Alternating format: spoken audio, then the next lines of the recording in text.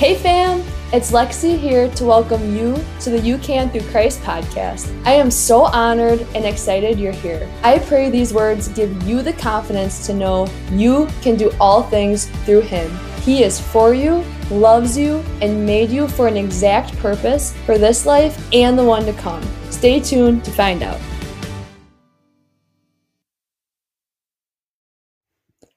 Being a parent is the most important job in the world, and no amount of training can prepare you for it. I mean, the world looks at you as being in charge of another person that has a mind and will of their own. The definition is challenging. Even though parenting will be a journey of constant prayer, seeking counsel from others, and learning, we can be grateful there are guidelines to help us along the way. Every single family will have dysfunction, but not all families handle dysfunction the same. In Judges 13:8, we find a man named Manoah who prayed to the Lord, "Pardon your servant, Lord. I beg you to let the man of God you sent to us come again to teach us how to bring up the boy who is to be born." Manoah asked how to bring up Samson, as he realized, like most parents do, that this is a hard task and we all need guidance.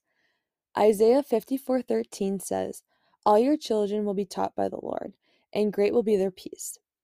Just like you love it when your kids ask you for advice, God loves it when you ask Him for His too, since He does have the answers. He will always have your best interest in mind as well as your kids. John 5:19-20 says, Jesus gave them this answer: "Very truly I tell you, the Son can do nothing by himself. He can only do what he sees his Father doing, because whatever the Father does, the Son also does. For the Father loves the Son and shows him all he does." Did you know we all have mirror neurons that guide us to imitate and behave what we see? We begin to develop so many of our neurons even right after we're born. Even Jesus himself made a reference that he only does what he sees his Father doing, our God. It is so important you begin to guide your children the way you want them to go in the beginning, and your direction will be there when they are old. Proverbs 22:6 says, "Start children off the way they should go, and even when they are old, they will not turn from it." Deuteronomy 6:5-9 says, "Love the Lord your God with all your heart, and with all your soul, and with all your strength. These commandments that I give you today are to be on your hearts. Impress them on your children. Talk about them when you sit at home and when you walk along the road, when you lie down and when you get up.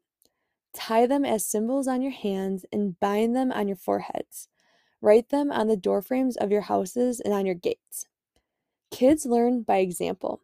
You will never be able to do it all as a parent, so please know loving God and trusting Him as a parent is the best example you can set for your child.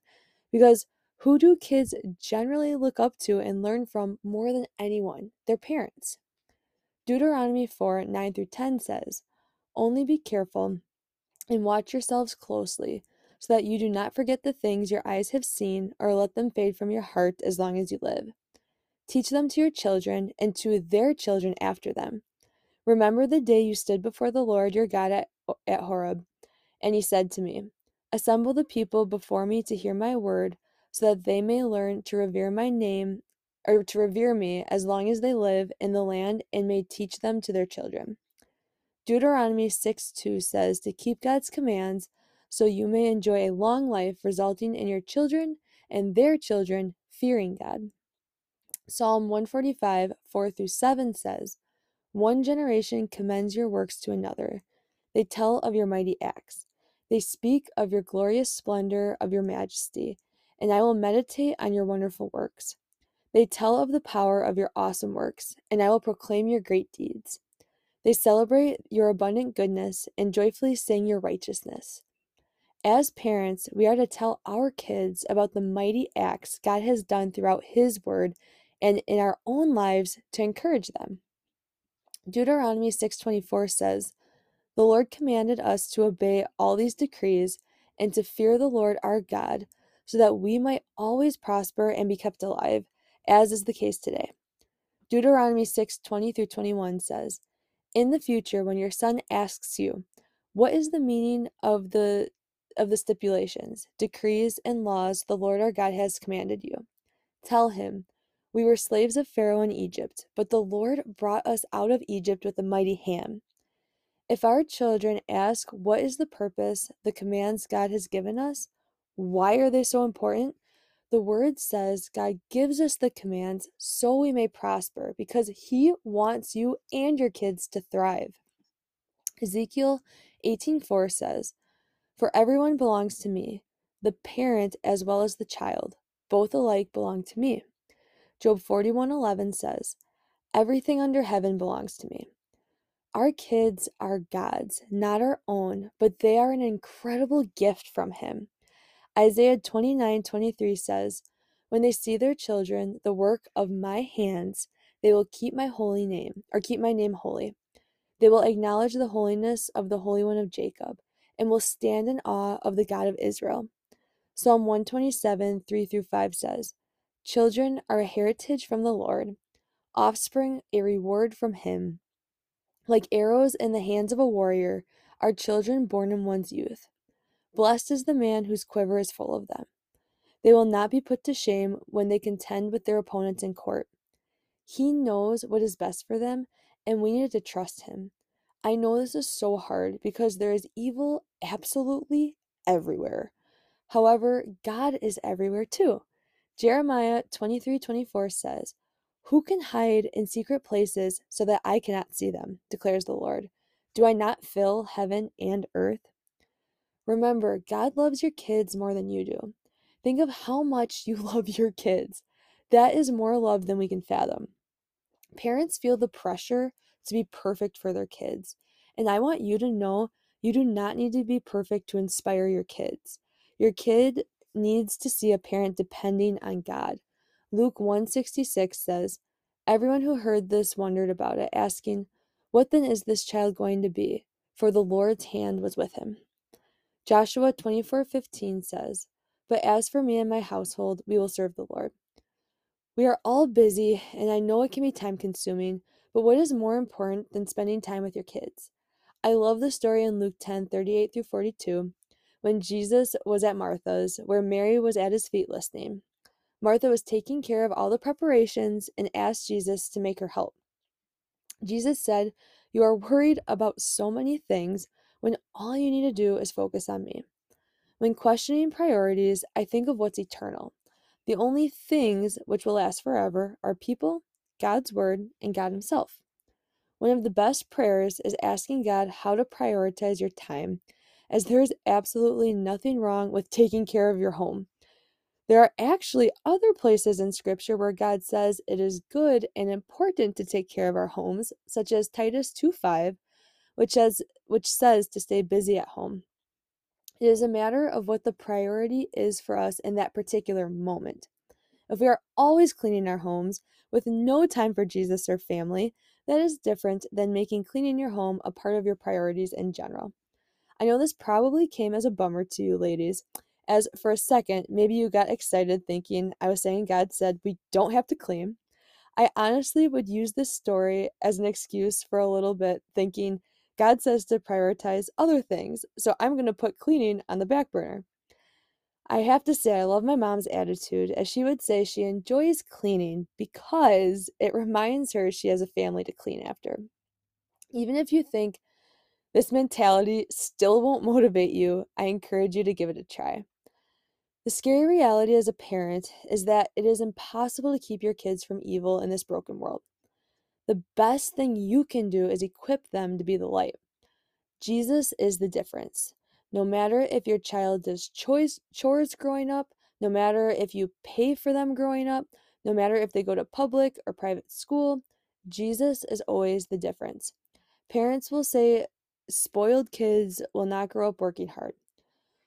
Well, I know a lot of people whose parents provided for them and they still appreciate it. They were still disciplined, but they paid for their kids to do maybe club sports, maybe paid for schooling for their kids, maybe helped their kids with a car, and their kids still went on to work hard at their jobs, sports, and desired to go to church. I still saw respect for their parents. Everyone varies if and when they have curfews or controlled screen time. I am by no means saying parents should not control these aspects or have differing opinions on it. I completely get every child is different and discipline may need to be approached differently. My point in saying this is that all parenting can be respected as long as Jesus is the difference. Psalm 119:9 says, "How can a young person stay on the path of purity? By living according to your word." My mom and dad have both been extremely influential in my life. I want to point out two complete different careers.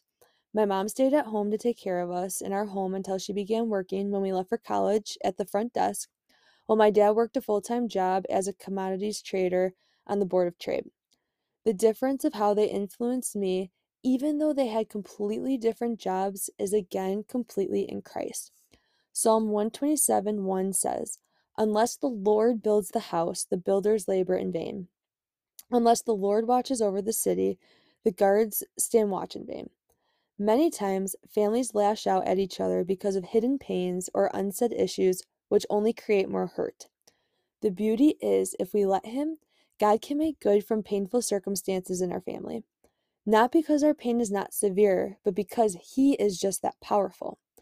It is so important at a young age we explain to kids Jesus is their best friend because other relationships will come and go in their lives, as well as, unfortunately, some bullying. When they know they can have a constant, this will always give them someone to turn to. When they have confidence in God being their best friend, they will be less likely to feel lonely and understand their value and worth even when others do not. We all know this world can be cruel, and it seems like no matter how popular or not you are in school, someone will always have something to say. The words will hurt your kids, just like they still hurt us as adults, even though we do not always admit it. My turning point was when I realized what Jesus says about me is true, that He designed me how I am supposed to look, regardless of what someone thinks about your talent, skills, or your looks. It is so easy to get inside our own heads, thinking what others say is truth. Teach them what Jesus says because sometimes kids do not even see what their parents say as truth, as it's easy to think, well, mom and dad are supposed to say that just because I'm their kid. Your words of encouragement definitely impact your child. Do not think otherwise. Just imagine telling your child the king of the universe handpicked their eyes, nose, cheeks, and smile. That is something to take pride in. My favorite quote from my mom has to be one time when I asked her, "Are you eating alone?" She said, "No, I'm having Taco Bell with Jesus." As hilarious as this sounds, we really are never alone, even at Taco Bell. I admire her confidence in the Lord, and it is something I strive for daily. My dad's main reminders were and are work hard, give glory to God, be thankful for your skill set. He says we are champions for Jesus. Hard work and humility go hand in hand. Remember to serve and that it is not all about you, but the people you help. Stay grounded, stay humble in Jesus. He is the tie that binds. He always says he has no doubt. He prays that we stop worrying about things that don't matter and that we give it to God. God has put us where we are not only to be successful, but to help others. He reminds us God has great plans, His plans, and that is all that matters.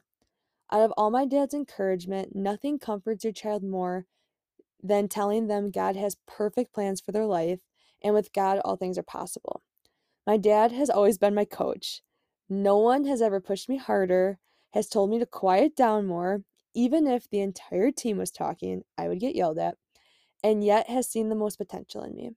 He has instilled a passion and work ethic, and I am grateful and know he did not become this father by chance, but by choice of God. A prayer he sent me and my brother Hunter before we left for college was this: "Dear Lord, my emotions are mixed. On one hand, I feel life's mission has been accomplished. On the other hand, I'm feeling a little sad, missing our kids already. Please remove my worry. Go with them, Lord, as they head into this world. Bless them, protect them, keep them close to you. Do not let the world derail their faith or steal their optimism. Help me continue to keep praying for them because they will always be my children even though they are on their own. I commit them into your hands, God. In Jesus' name, amen." I thought this was a great prayer to share for all the parents struggling when your kids leave for college, as the heartache can be unbearable. Pray for your kids. This is the best thing you can do. You will not have all the answers. None of us do, but a constant reminder that God does. I have always been competitive in sports like my dad, and just knew he would be proud if we placed at nationals for our travel team and if I played sports in college. I also always had the dream to be prom queen like my mom, and again, just knew she would just be so proud of me if I was. I was surprised when I reached my goals, but I did not get the fulfillment from them I was looking for. They told me these accomplishments did not make them more or less proud or make them love me more or less. They already love me because I am their child, which had me thinking how God also looks at us the same. Did you know that? I get this false mentality all the time. I can make God proud of me, or worse, that I can disappoint Him if I do not do enough or be enough. God's love for you can never change no matter what you do because you are His child. He already loved you before the creation of the world, which is so hard to comprehend, and will love you more, or will love you just as much at the end of your life, no matter how much you accomplish. I have friends and family who have dealt with infertility and miscarriages. I've talked with them to get an understanding on this intense pain, heartache, and what brings them comfort in the difficult time. It is so hard because there's conflict in what brings some people comfort, but others hurt. Some people take comfort knowing it will happen on God's timing. Others, it brings grief when their heart is hurting. Some said the best thing is to just know others are hurting with them and praying for them. Check in with your friends and family to see how they're doing. Scripture references how God is the giver and taker of life, and the grief and prayer that were to follow. Ruth 4:13 through 17 says, So Boaz took Ruth, and she became his wife. When he made love to her, the Lord enabled her to conceive, and she gave birth to a son. The woman said to Naomi, Praise be to the Lord, who this day has not left you without a guardian redeemer. May he become famous throughout Israel. He will renew your life and sustain you in your old age. For your daughter-in-law, who loves you and who is better to you than 7 sons, has given him birth. Then Naomi took the child in her arms and cared for him. The women living there said, Naomi has a son, and they named him Obed. He was the father of Jesse, the father of David. I think the story of Ruth is a great example of how God took complete tragedy and turned it around for his good and glory, blessing Naomi through her daughter-in-law Ruth, greater than if she had 7 sons. Hannah was a woman in the Bible who cried out to God in deep anguish when she struggled with infertility. When God proved himself faithful to her and prayed, 1 Samuel 2:1-9, which says, Then Hannah prayed and said, My heart rejoices in the Lord my horn is lifted high. My mouth boasts over my enemies, for I delight in your deliverance. There is no one holy like the Lord, there is no one besides you. There is no rock like our God. Do not keep talking so proudly or let your mouth speak such arrogance, for the Lord is a God who knows, and by him deeds are weighed. The bows of the warriors are broken, but those who stumbled are armed with strength. Those who are full hire themselves out for food, but those who are hungry no more. She who was barren has borne 7 children, but she who has had many sons pines away. The Lord brings death and makes alive. He brings down to the grave and raises up. The Lord sends poverty and wealth. He humbles and he exalts. He raises the poor from the dust and lifts the needy from the ash heap. He seats them with princes and has them inherit a throne of honor. For the foundations of the earth are the Lord's. On them he has set the world. He will guard the feet of his faithful servants, but the wicked will be silenced in the place of darkness. We look at those in the Bible and realize there's hope for all of us. Even those who made the greatest impact on the world from their faith in God made the worst mistakes, which lead to pain in their families. 2 Samuel 13:14 has a devastating story about a situation of rape in David's family, and David was called a man after God's own heart. I say this so you know you are not alone if you feel the weight of the broken world affecting your family. God wants to help, and every single family has brokenness they've either worked through or they're working through. Do not be fooled from outward appearances, but know we always have hope. Proverbs 12:7 says, But the house of the righteous stands firm. Proverbs 3:33 says, "The Lord's curse is on the house of the wicked, but he blesses the home of the righteous." The verse in 1 Chronicles 13:14 gives a specific example about how this was true for Obed-Edom. The Lord blessed his household and everything he had because the ark of God was in their household. We will never have it together, so the key is we are only righteous in Christ and making it clear we are relying on him alone to bring restoration and reconciliation within relationships in the family. Psalm 37:25-26 says, "How from youth until we are old, we will never see the righteous forsaken, and their children will be a blessing." Psalm 78:4-7 says how he commands us to tell the next generation, our children, the praiseworthy deeds of the Lord in his power, the wonders he has done for Jacob and Israel, so they can tell their children and put their trust in God, not forgetting his deeds or commands. Every time I would come to my friend Claire, who is about 10 years younger than me, about something I'm worried about, her immediate response is to trust God.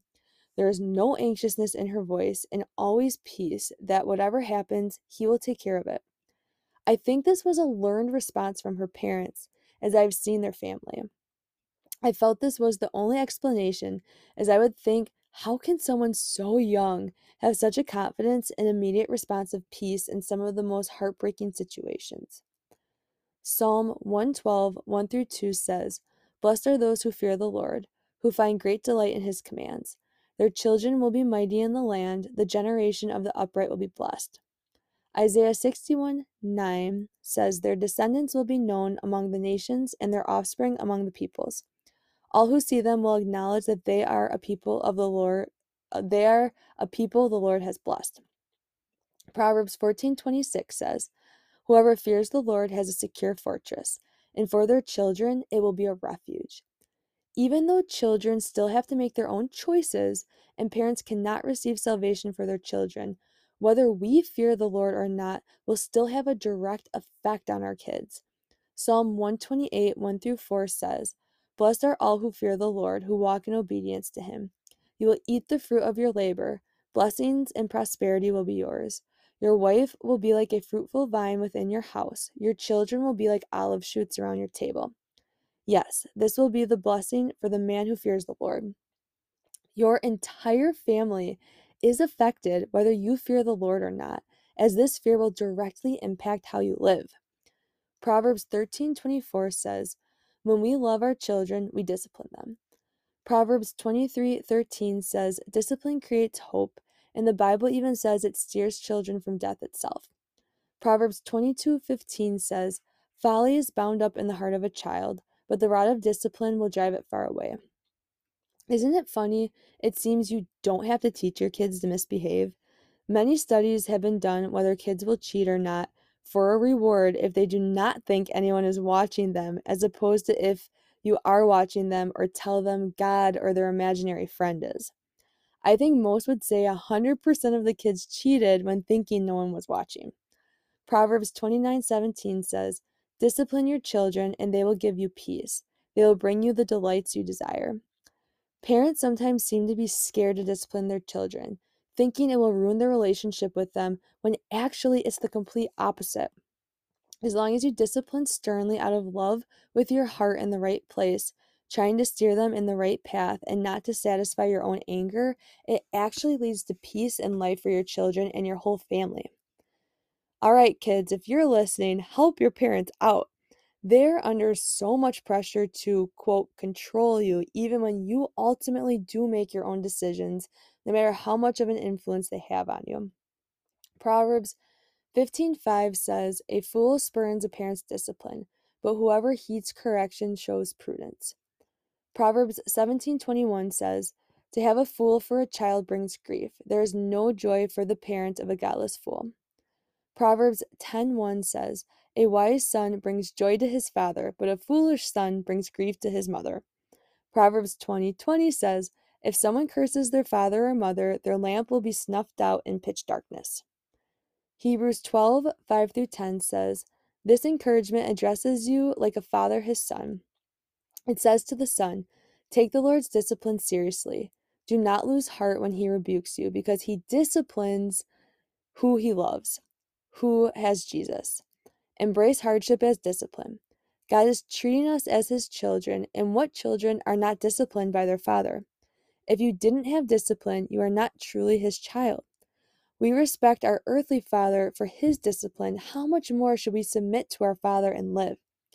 Deuteronomy 8:2-5 says, "Remember how the Lord your God led you all the way in the wilderness these 40 years, to humble and test you in order to know what was in your heart, whether or not you would keep his commands.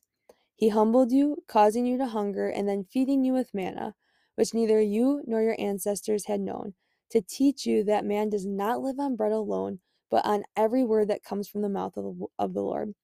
Your clothes did not wear out, and your feet did not swell during these 40 years. Know then in your heart that as a man disciplines his son, so the Lord your God disciplines you." Proverbs 3:11-12 says, "My son, do not despise the Lord's discipline, and do not resent his rebuke, because the Lord disciplines those he loves. As a father, the son he delights in." Just like parents discipline children because they love them, the Lord also does the same with us. Ephesians 6:1-4 says, "You are supposed to honor your father and mother, as this is the first commandment with a promise. Children, obey your parents in the Lord, and honor your mother and father, which is the first commandment with a promise, so that it may go well with you and you can enjoy a long life. Fathers, bring up your children in the training and instruction of the Lord." Maybe you really struggle with honoring your parents because honestly, they don't deserve it in your eyes. Maybe they weren't a great example, or maybe they didn't even stick around to be in your life. I cannot imagine how hard this must be, but I can tell you from my friends and family's personal experience, if you pray about it and find ways to honor them, even if you don't agree with the decisions they've made, you will be shocked how God works in this.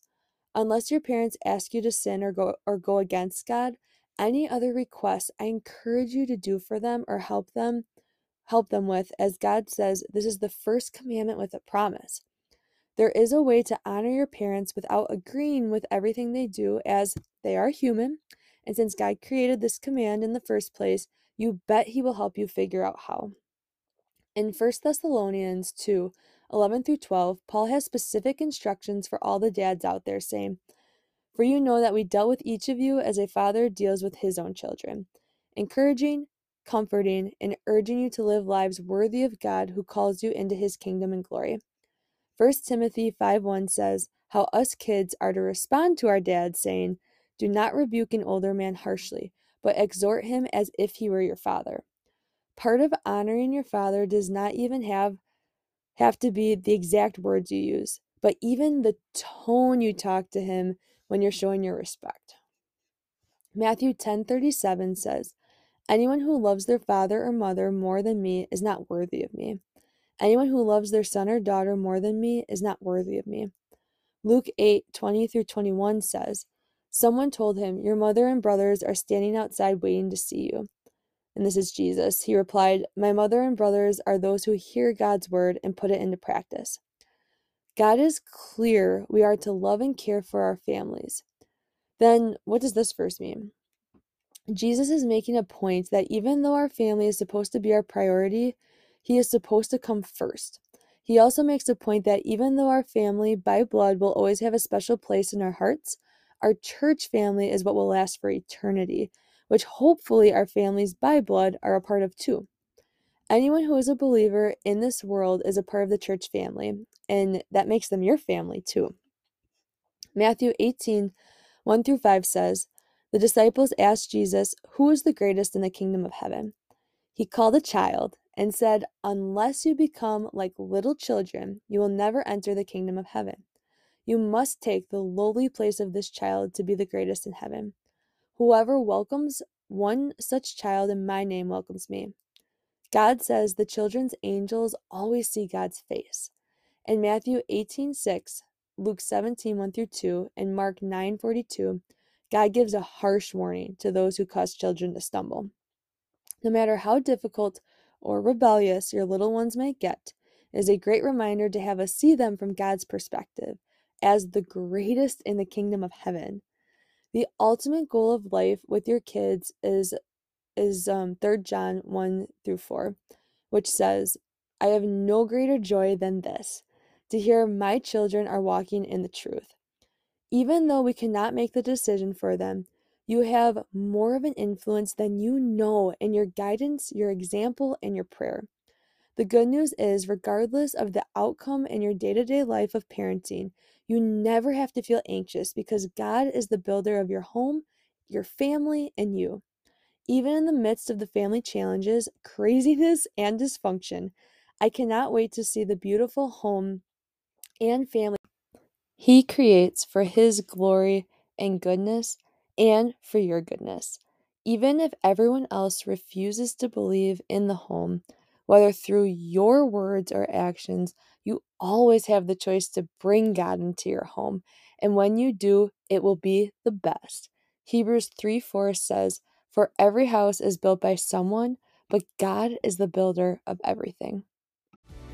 Thanks for hanging out with us. For more, go to youcanthroughchrist.com. You are loved.